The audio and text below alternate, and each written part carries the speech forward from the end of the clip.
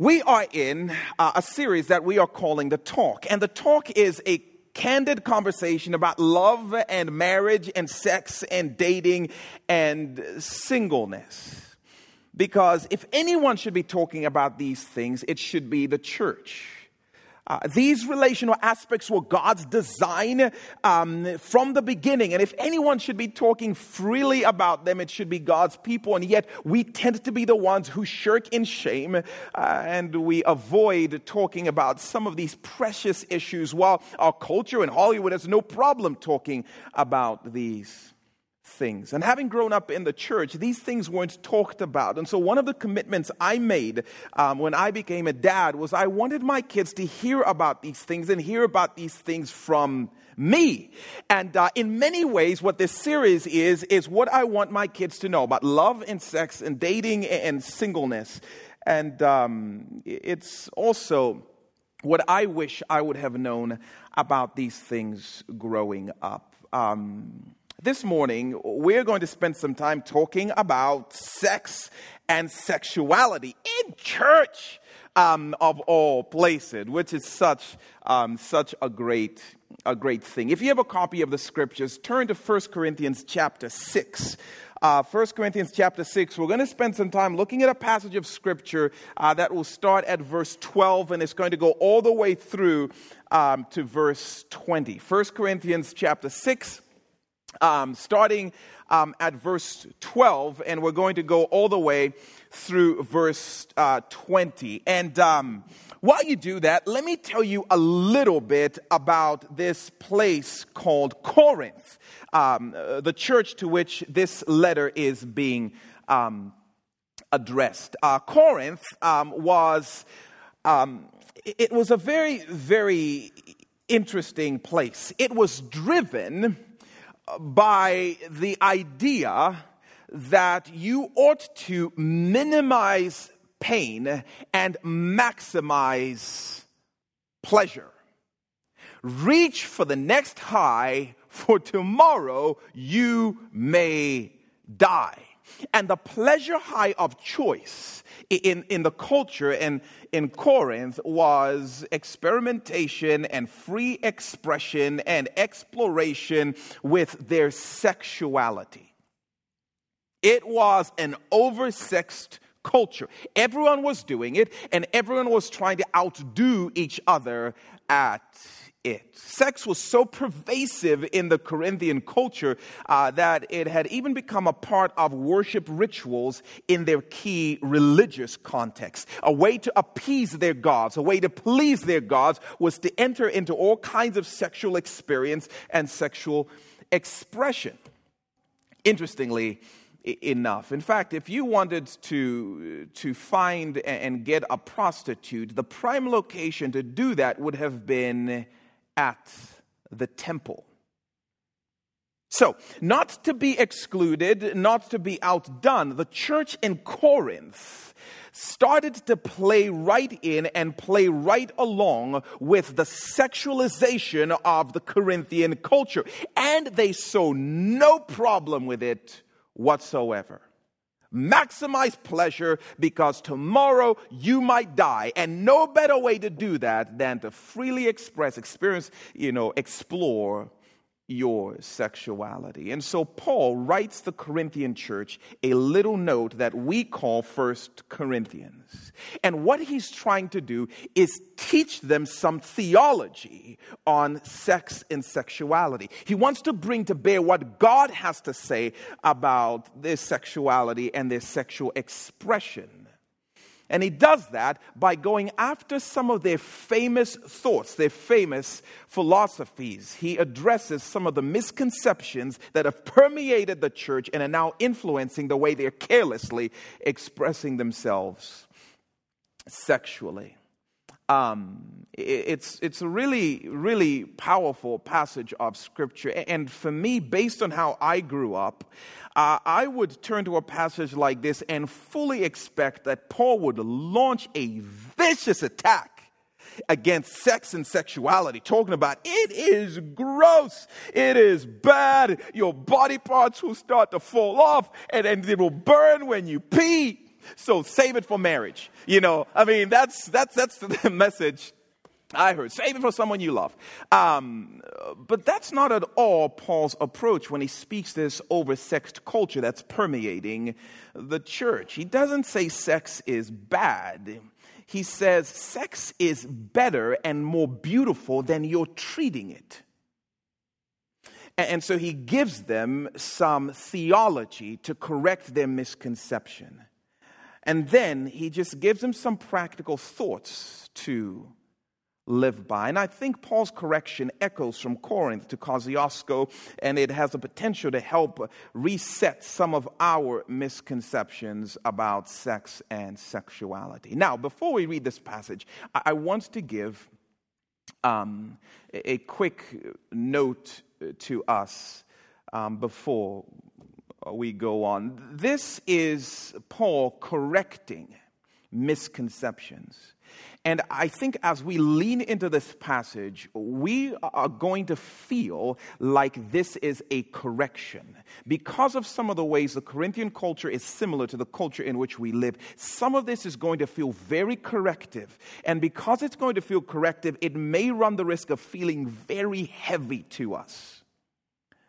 It may feel like, man, Paul is calling us out, but we're going to get a sense that what Paul is ultimately going to say is sex and sexuality is a beautiful thing that ought to be treated beautifully. So let's read this section of Scripture in its entirety, and then we are going to come back and just pull it apart and make some observations of what Paul is communicating. So 1 Corinthians chapter 6, starting at verse 12. I have the right to do anything, you say, but not everything is beneficial. I have the right to do anything, but I will not be mastered by anything.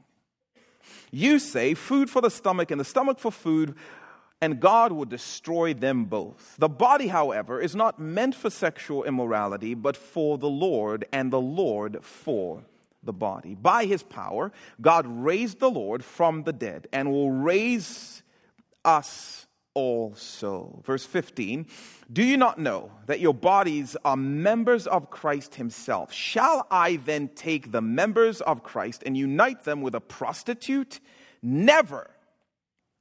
Do you not know that he who unites himself with a prostitute is one with her in body? For it is said, the two will become one flesh. But whoever is united with the Lord is one with him in spirit. Flee from sexual immorality. All other sins a person commits are outside the body. But whoever sins sexually sins against their own body. Do you not know that your bodies are temples of the Holy Spirit who is in you, whom you have received from God? You are not your own. You were bought at a price. Therefore, honor God with your bodies.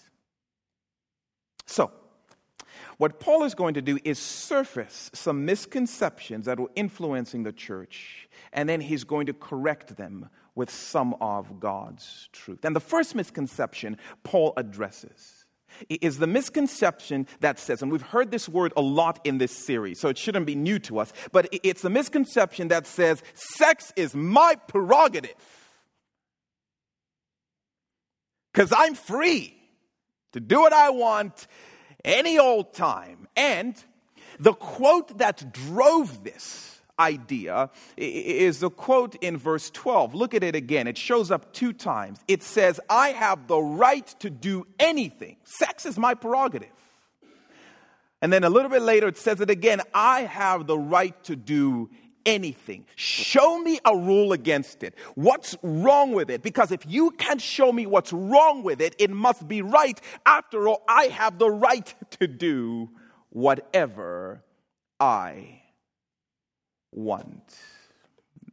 This way of thinking was born out of a distortion of the idea of grace.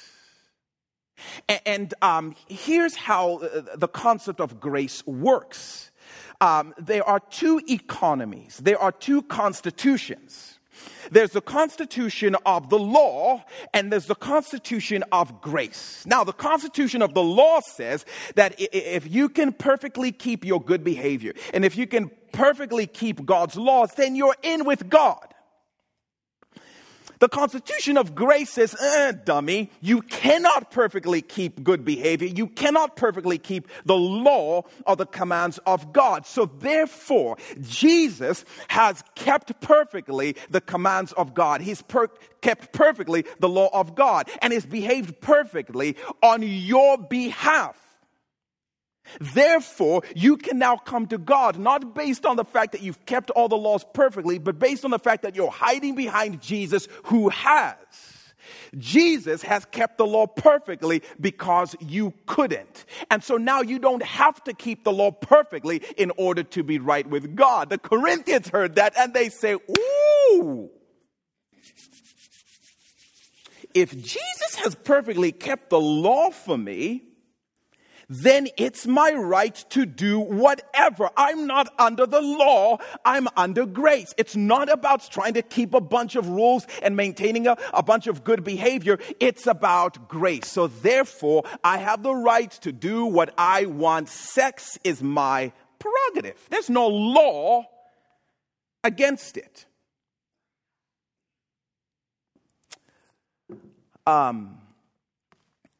This is a very dangerous way of thinking about the concept of grace. Jesus got it right for me, so I have the right to do me. So by the time Paul is writing, Christian liberty had become this lie that gave license to live however they wanted. So I can make out with whom I want when I want.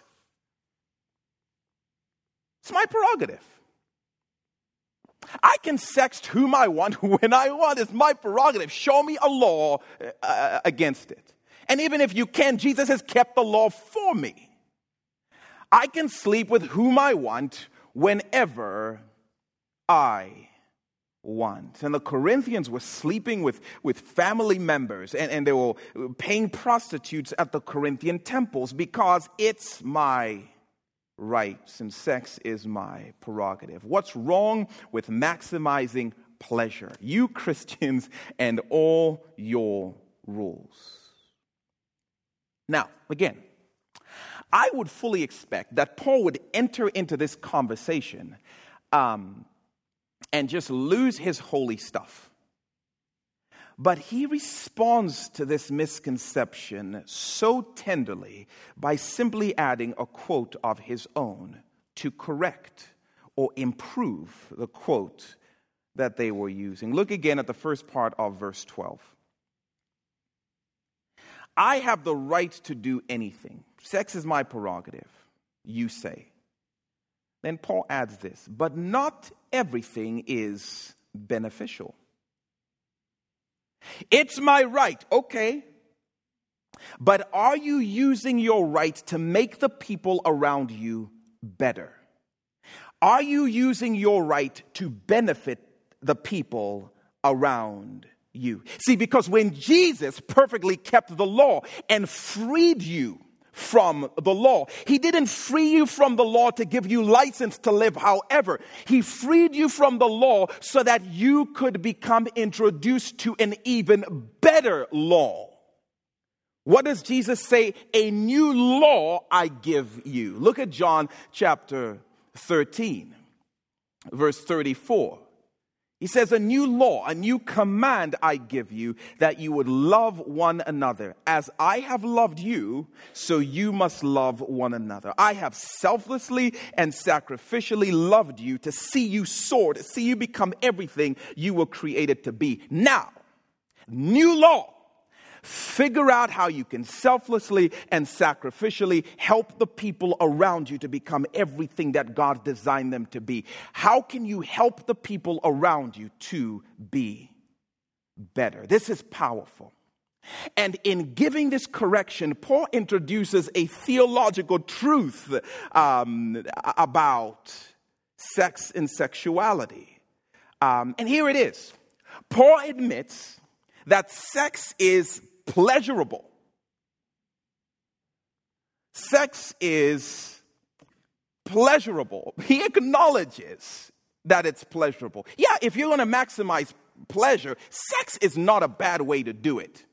And let's assume you have the right to do that. You have the right to maximize pleasure. Okay. What Paul says is, let me improve this idea that you've bought into and tell you that people, though, are more important than pleasure. This new law of love is more important than your liberty. This is shocking to me. I would expect Paul to come and say, it's wrong, wrong, wrong, wrong, wrong. But he doesn't argue with it. He said, no, it's pleasurable, and let's assume it's your right. The most beautiful thing you can do with your right is what Jesus has invited you to, which is lay it down in order to help the other people become a fullest version of everything that they were created to be. What should you do with your right, if not to help them? Send me a pic. Come on, girl. Send me a picture. The question is not whether or not you have the right to do that with your phone. The question is, how on earth does that benefit the person that you are interacting with? How on earth does that help move them into a place where they are more of what Christ created them to be? Hey, would you perform this act on me because I'm trying to maximize pleasure? Okay, let's assume that. How does that help the other person become a fuller version of everything that they were created and designed to be? Hey, can I use your body for my pleasure a little bit? How does that help the other person? How is that beneficial? And that's the question Paul asks. Yes, sex is pleasurable, but people are more important than my pleasure. So are you using your prerogative to think what's best for her? Are you using your prerogative to think what's best for him? And then he gives a second corrective quote in response to this idea that no, sex is my prerogative. Look at the second part of verse 12. I have the right to do anything. Sex is my prerogative. And Paul says, yeah, but I will not be mastered by anything. Because sex is not just pleasurable, sex is powerful. Sex is powerful. This idea that I have the right to do anything is literally, I have the power to do anything. And Paul says that, okay, let's assume that's true. And he says, but I, for one, refuse to be overpowered by anything. And here's what Paul is saying. If you use your freedom to carelessly indulge your sexuality, you will lose your freedom to your sexuality. It is a powerful thing. If you use your rights wrongly, your sexuality will overpower you. That's why, church, if this were a safe enough place for us to be honest with each other, we would tell stories of the way we used our freedom and we used our rights to run after something sexually, and now it owns us. We would talk about ways we used our power to go and freely express our sexuality, only to find we are no longer free and our sexuality has overpowered us. We would talk about ways where we can no longer say no to our impulses and our urges to look one more time, to touch a little bit more, to self-gratify a little bit more. If we were honest. Paul is saying it is a powerful thing. And before you know it, this bragging about I can do whatever I want will strip you from the ability to say no. Because now, what you cannot do, apparently, is stop. So how free are you? It's a powerful, powerful thing. And I can't stop messing around. And I can't stop trading those Snapchat pics. And I keep getting lost in this laptop because I lost my freedom to the thing I felt completely free to go after. It's a powerful thing. If you use your right wrongly, it will master you.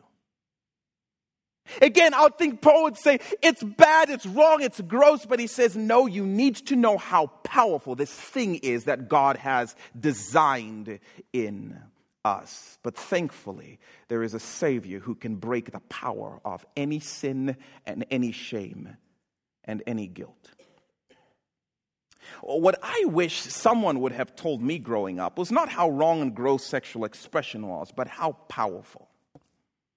Because as I was telling a friend just the other day, I still live with the effects of the shackles that latched onto me because I used my freedom, my right to maximize pleasure, only to find myself owned by it. So Paul teaches some theology on sex. Sex is a pleasurable thing. I mean, if you want to maximize pleasure, it's a great way to do it. By the way, I hope we tell our kids that. Can we be honest with our kids?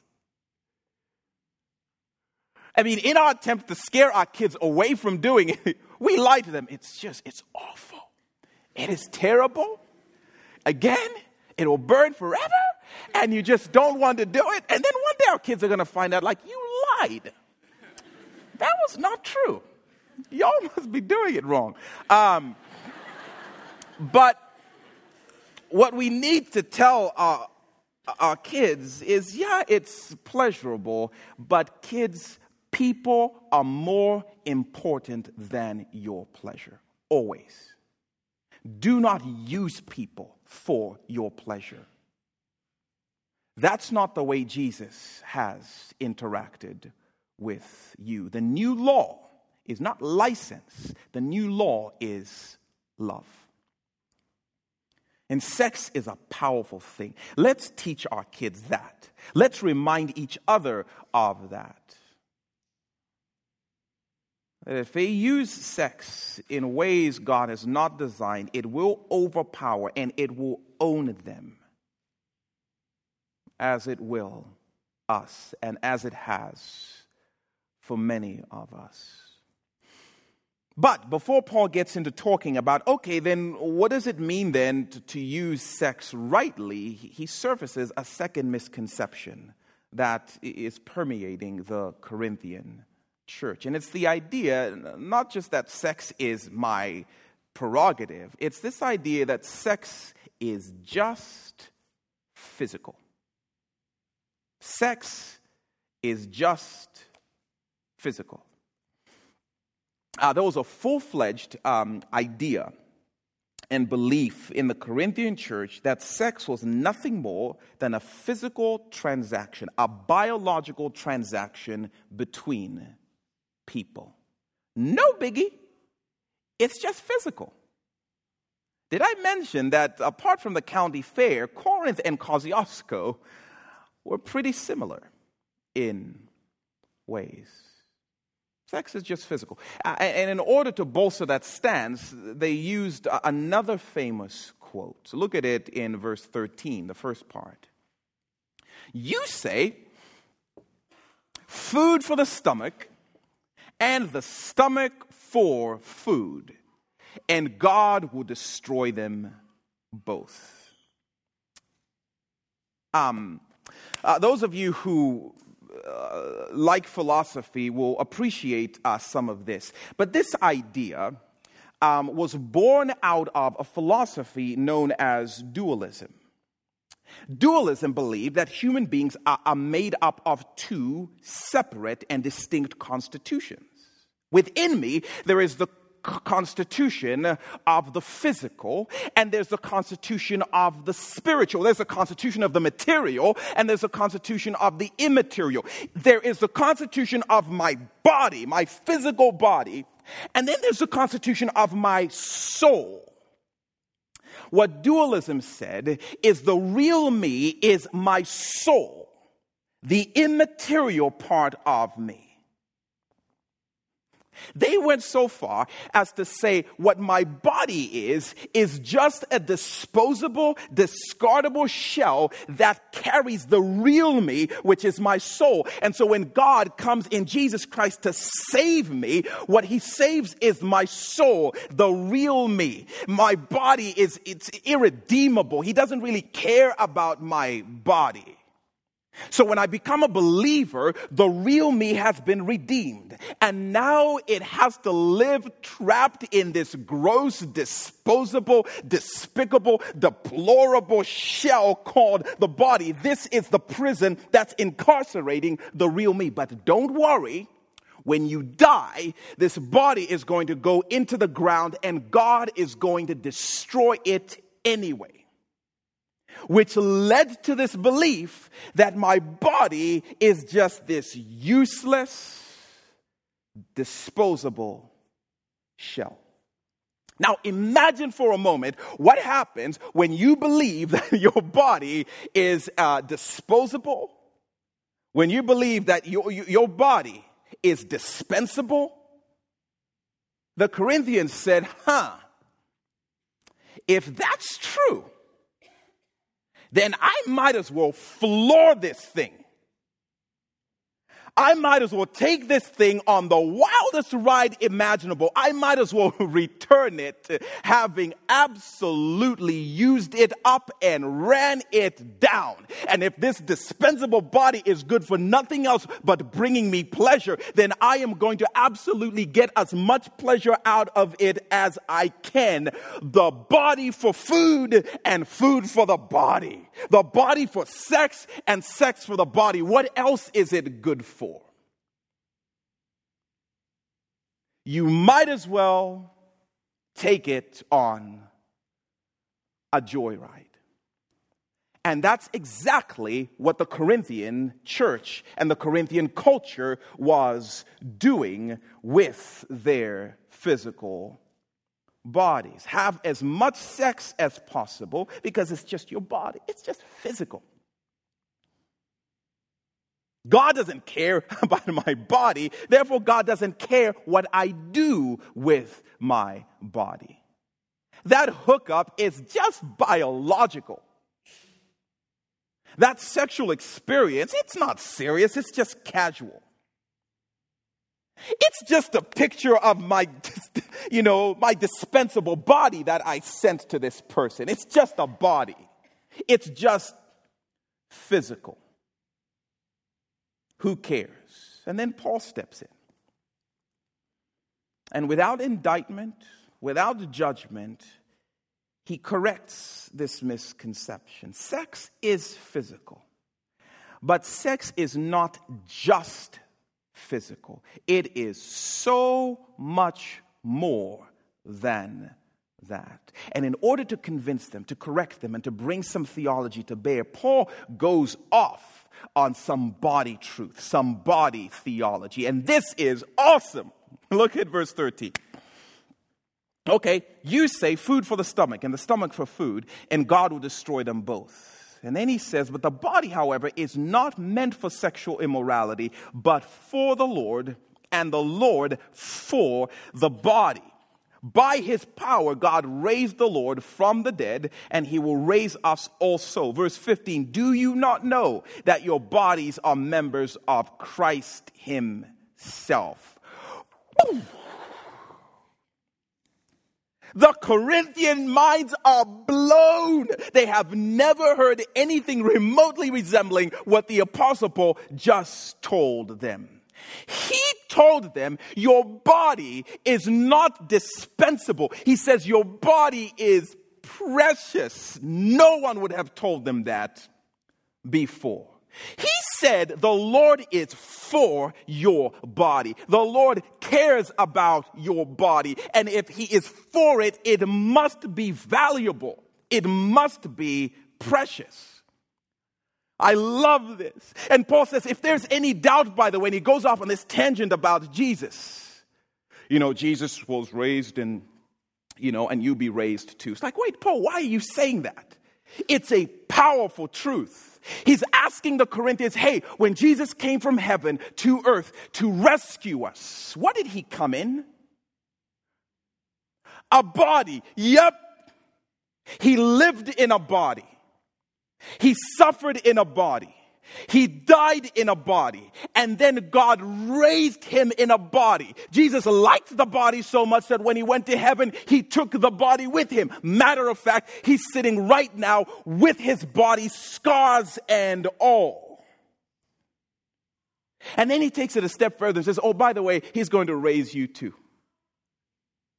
Meaning, yeah, your body might decompose for a little bit in the ground, but when Jesus comes back, he's going to call your body out of the ground. He's going to renovate, fix her up, or restore that thing, refurbish that thing to the fullest version of everything he intended it to be. Not a different body than the body you're wearing right now, but this very body is going to be rejuvenated and renovated. Why would he go to all that length unless your body was precious to him?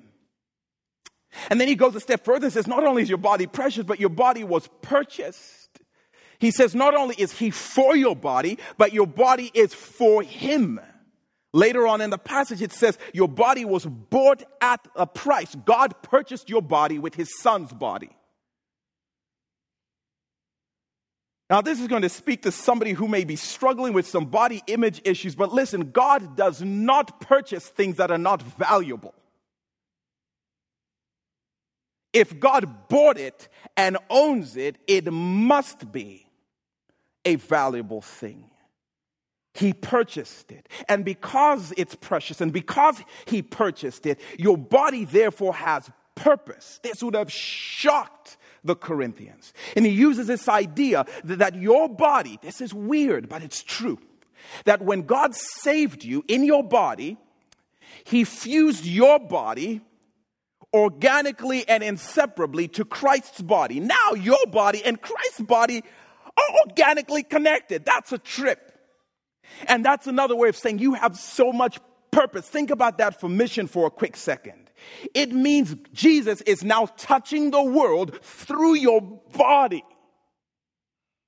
When you reach out and engage someone, heaven gets a touchdown on earth through your body.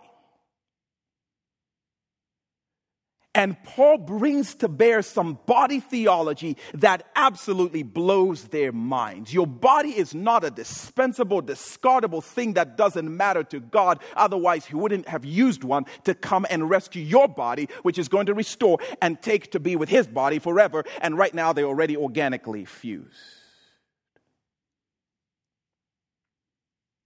If that's true, you can never say sex is just physical.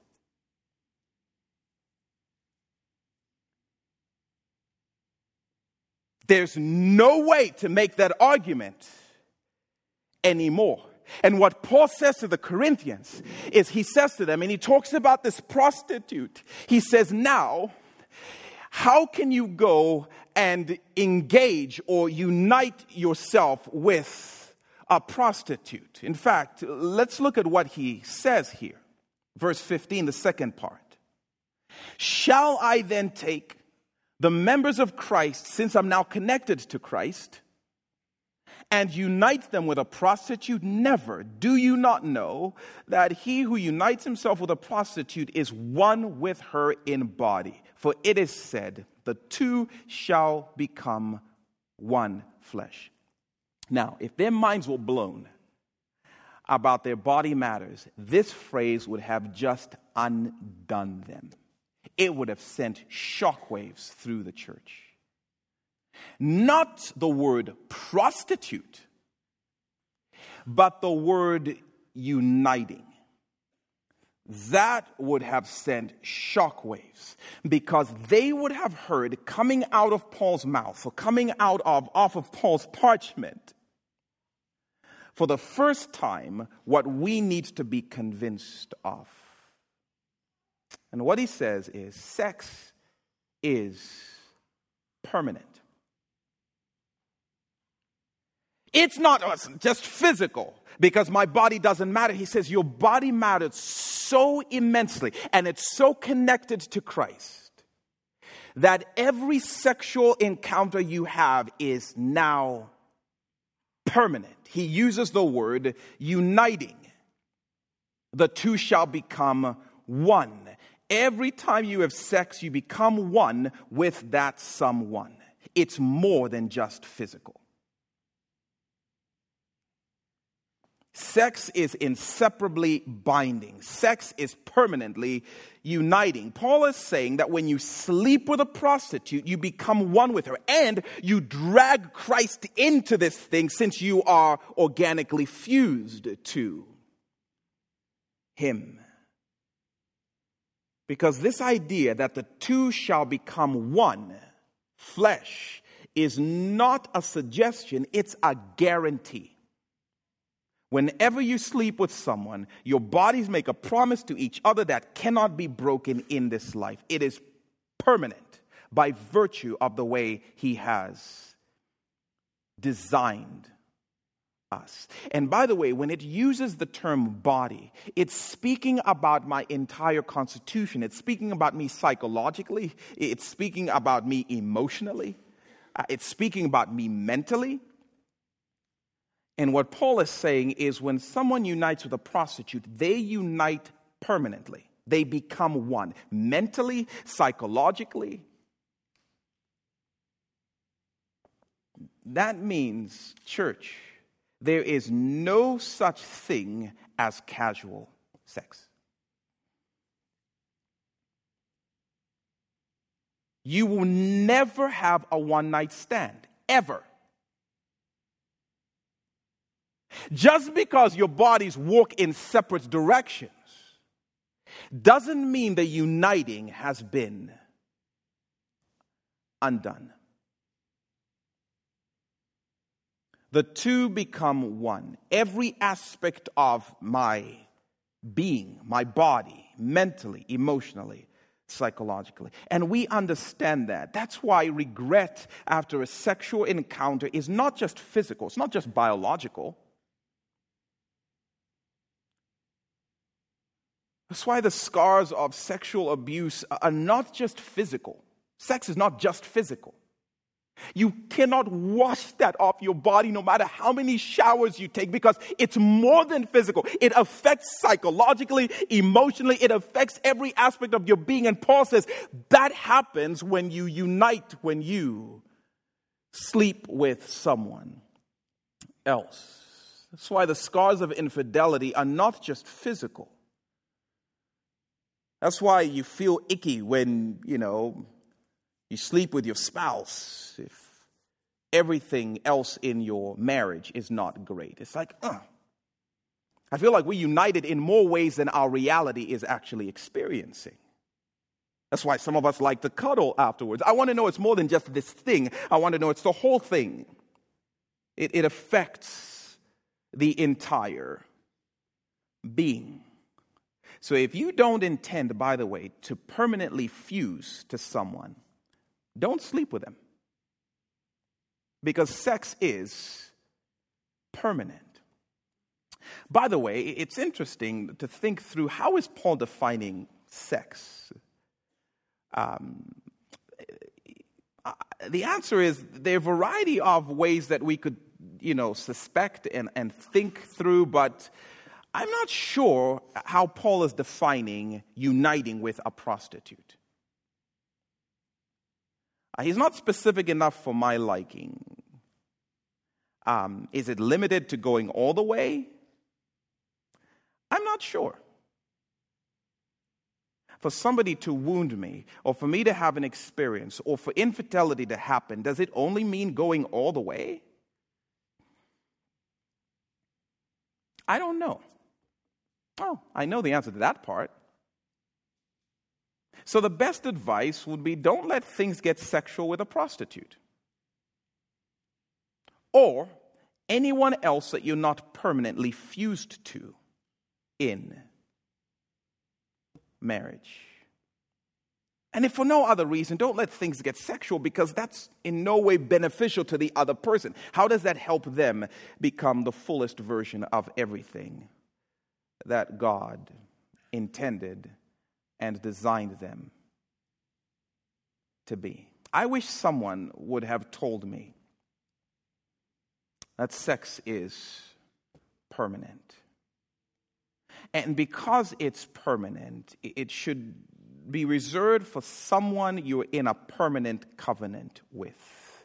And we call that permanent covenant marriage. It's interesting, the Bible doesn't say don't have sex outside of marriage just to be difficult. It doesn't say don't do it because it's going to be awful. Don't do it because it'll never feel good outside of marriage. It's saying don't do it because it's permanently binding, and there's only one place where it's appropriate to have a permanently binding experience, and that's in a permanently binding relationship. Any other place will bring damage, and the Lord loves us. We love to say God is restrictive, and God just loves to keep good things from us. He doesn't want us to maximize pleasure. God knows this will damage if not in the appropriate context. My wife has trouble when my kids, stick their posters. I have one from my daughter here, but they stick their posters on, their walls with Scotch tape. She loses her mind. This is going to rip off the paint when you're done with it. Let alone if they're like, Judah was here, with permanent marker on the wall. She doesn't go for that, just duct taping stuff on the wooden doors. She loses her mind a little bit. And when you use the most permanently binding human super tape called sex, what do you think will happen when you're done with that relationship? And you attempt to pull apart. It will bring damage, and you will end up carrying those tattered pieces into your next relationship. Talk about bringing baggage into the marriage, because it's permanent. But thankfully, there is a restorer. And we'll come back to him in a second. And oh my goodness, would I be sitting up here apart from him? Sex is permanent. It's not just physical. Don't treat it casually. Never use a permanent thing in a temporary way. Sex is pleasurable. Sex is powerful. Sex is permanent. And then Paul adds one more thing that I want us to see. And it's the idea that sex is a picture. Sex is a picture. We saw Paul say this in verse 16. For it is said at the end of the verse, the two will become one flesh. The last time we saw Paul borrow that phrase from the book of Genesis was in Ephesians chapter 5. Remember this, those of you who were here. Look at verse 31. For this reason, a man will leave his father and mother and be united to his wife. It's marriage. And the two will become one flesh. Speaking again about the sexual relationship. And then he says in verse 32, this is a profound mystery. But I'm not talking so much about a husband and a wife. I'm talking about Christ and the church. The two will become organically and inseparably one. And mainly, I mean Christ and the church. I love this because marriage exists to paint a picture of Christ and his love for the church. And because sex is for marriage, sex is somehow designed to paint a picture of Christ and his church. And of course, we don't have too much time to get into this, but I love the beautiful picture of our hope painted even in these words. I mean, don't be weirded out. But if you are, that's fine. I think you get past it. Christ selflessly and sacrificially gave himself up for the church in order to see the church become everything she was intended to be. Christ selflessly and sacrificially gave himself up for the church so that he could remove the obstacle of sin and shame and death. In order that Christ would fully know the church and the church would fully know Jesus. In order that the church would fully enjoy Jesus and Jesus would fully enjoy the church. In order that Christ would see the church as the church is and the church would see Christ as he is. Christ came in order to, did I mention, remove any obstacle that stood between him and the most intimate and ecstatic encounter with his church. What is standing in the way of me being able to engage fully and enjoy fully with my church, that has to get out of the way so that we can experience being permanently fused. So that we can experience pleasures evermore, which apparently are at the right hand of Jesus Christ in heaven. Sex is a picture of obstacles removed and two people who are seeing each other for who they are. Everything that stood in the way has been gone, and now they get to experience oneness, intimacy, joy. Forever. I love the picture that sex is able to paint of what Jesus Christ intends to do in that place called heaven, where we'll never be separated ever again, and every obstacle will be fully and finally removed.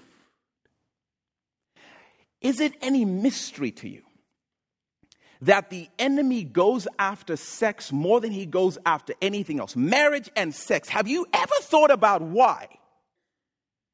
He hates the picture of unrestricted intimacy between Christ and his church. He hates the picture of delighting in the person of Jesus Christ. He hates the picture of this permanent fusion that he'll be excluded from. And so he does everything to distort it. He does everything to make sure the culture turns it up on its head. He does everything he can to make sure that the church crouches in shame and we can't say sex and we can't even name vaginas and penises for our kids. We use code language because, Lord forbid we talk about that. Is it any surprise that married couples cannot even consider that Christ is like, yes, good job, you guys. No, Jesus, we know you're omniscient, but if you don't mind stepping out for this, we're about to have a moment. We'll invite you back when we're done. There's shame surrounded by this, and the enemy loves it. I think the church ought to reclaim the picture. I think the church, more than anybody else, ought to celebrate this thing that he's designed, but it ought to be celebrated and enjoyed in its appropriate place. The issue is not that it's not pleasurable. I want my kids to know it's pleasurable, but I want my kids to understand there's more important things than pleasure. I think the church ought to reclaim something so beautiful, and that paints a picture of Christ so powerfully. You wonder why sex is such a struggle for so many of us. The enemy is going to go after that because he hates the picture it paints. I refuse to lay down and say, you can have that, devil. And we won't talk about it in the church, devil. This very thing that paints a picture of our very hope. Let me say this before we close and head out. We're going to come back and again wrap some things next week. Questions like, well, what if you messed up and you're not? What if you're not with the one? What do you do and how do you? We'll talk about some of the questions that have emerged from this series. But let me say this: Jesus came to this world in a body, mind you, in order to remove every obstacle that stood in the way. in order to make us the fullest version of ourselves. What Paul would say is sex is a beautiful thing. Don't misuse it. But I also know for a fact that what the Apostle Paul would want us to know is don't miss grace. If you're like me, then you know you have made a mess of your sexuality. And I love the fact Jesus is not intimidated by Scotch tape. Jesus is not intimidated by duct tape. Jesus is not intimidated by permanent markers. Jesus is not intimidated by super glue. Jesus is not intimidated by permanent fusions that have left just wreckage in their wake. Jesus has the ability to restore and refurbish and give a fresh and new start. He loves to forgive. He loves to cleanse, so that regardless of what your past has looked like sexually, today can be a brand new day with a brand new start. The enemy would love for you to live in the shame of the things you've done in the past. And Jesus is towering over that and saying, grace, I will freely and fully forgive. Now, y'all are going to have to talk about it in your marriage and figure things out. But the Lord will be for us to restore and return what the enemy has attempted to steal. I love this verse. Look at it up on the screens. 1 John 1:9. In fact, as we close, I'd love for us all to stand. And whether you are carrying a certain weight or a burden of, mistakes made or not, I would love for all of us to just declare this over our own souls. And I hate to be vindictive, but I'd love for us to declare this in the enemy's face. 1 John 1:9. Can we just read this out loud together? And by the way, I don't have to say, let's do this again. So let's make sure we all understand the definition of out loud together. Let's declare our forgiveness. Let's declare his restoration. Let's declare our hope in Jesus' finished work. Let's read this together. If we confess our sins, he is faithful and just and will forgive us our sins and purify us from. Jesus, thank you so much that for any of us who have misused this beautiful gift, this beautiful picture of our sexuality, that you restore. For those of us who are in places where we're overpowered by sin, you can break those shackles. So thank you, Lord, that each and every one of us gets to walk out of this room with hope, with a fresh start, with free forgiveness. And we pray that by your Spirit, you'd enable us to reclaim, and even as this passage said, to flee sexual immorality. But you'd give us the power to reclaim such a beautiful picture by using it the way you designed it to be used. So dismiss us with your freedom, with your forgiveness, and with your blessing. It's in Jesus' name we pray. Amen.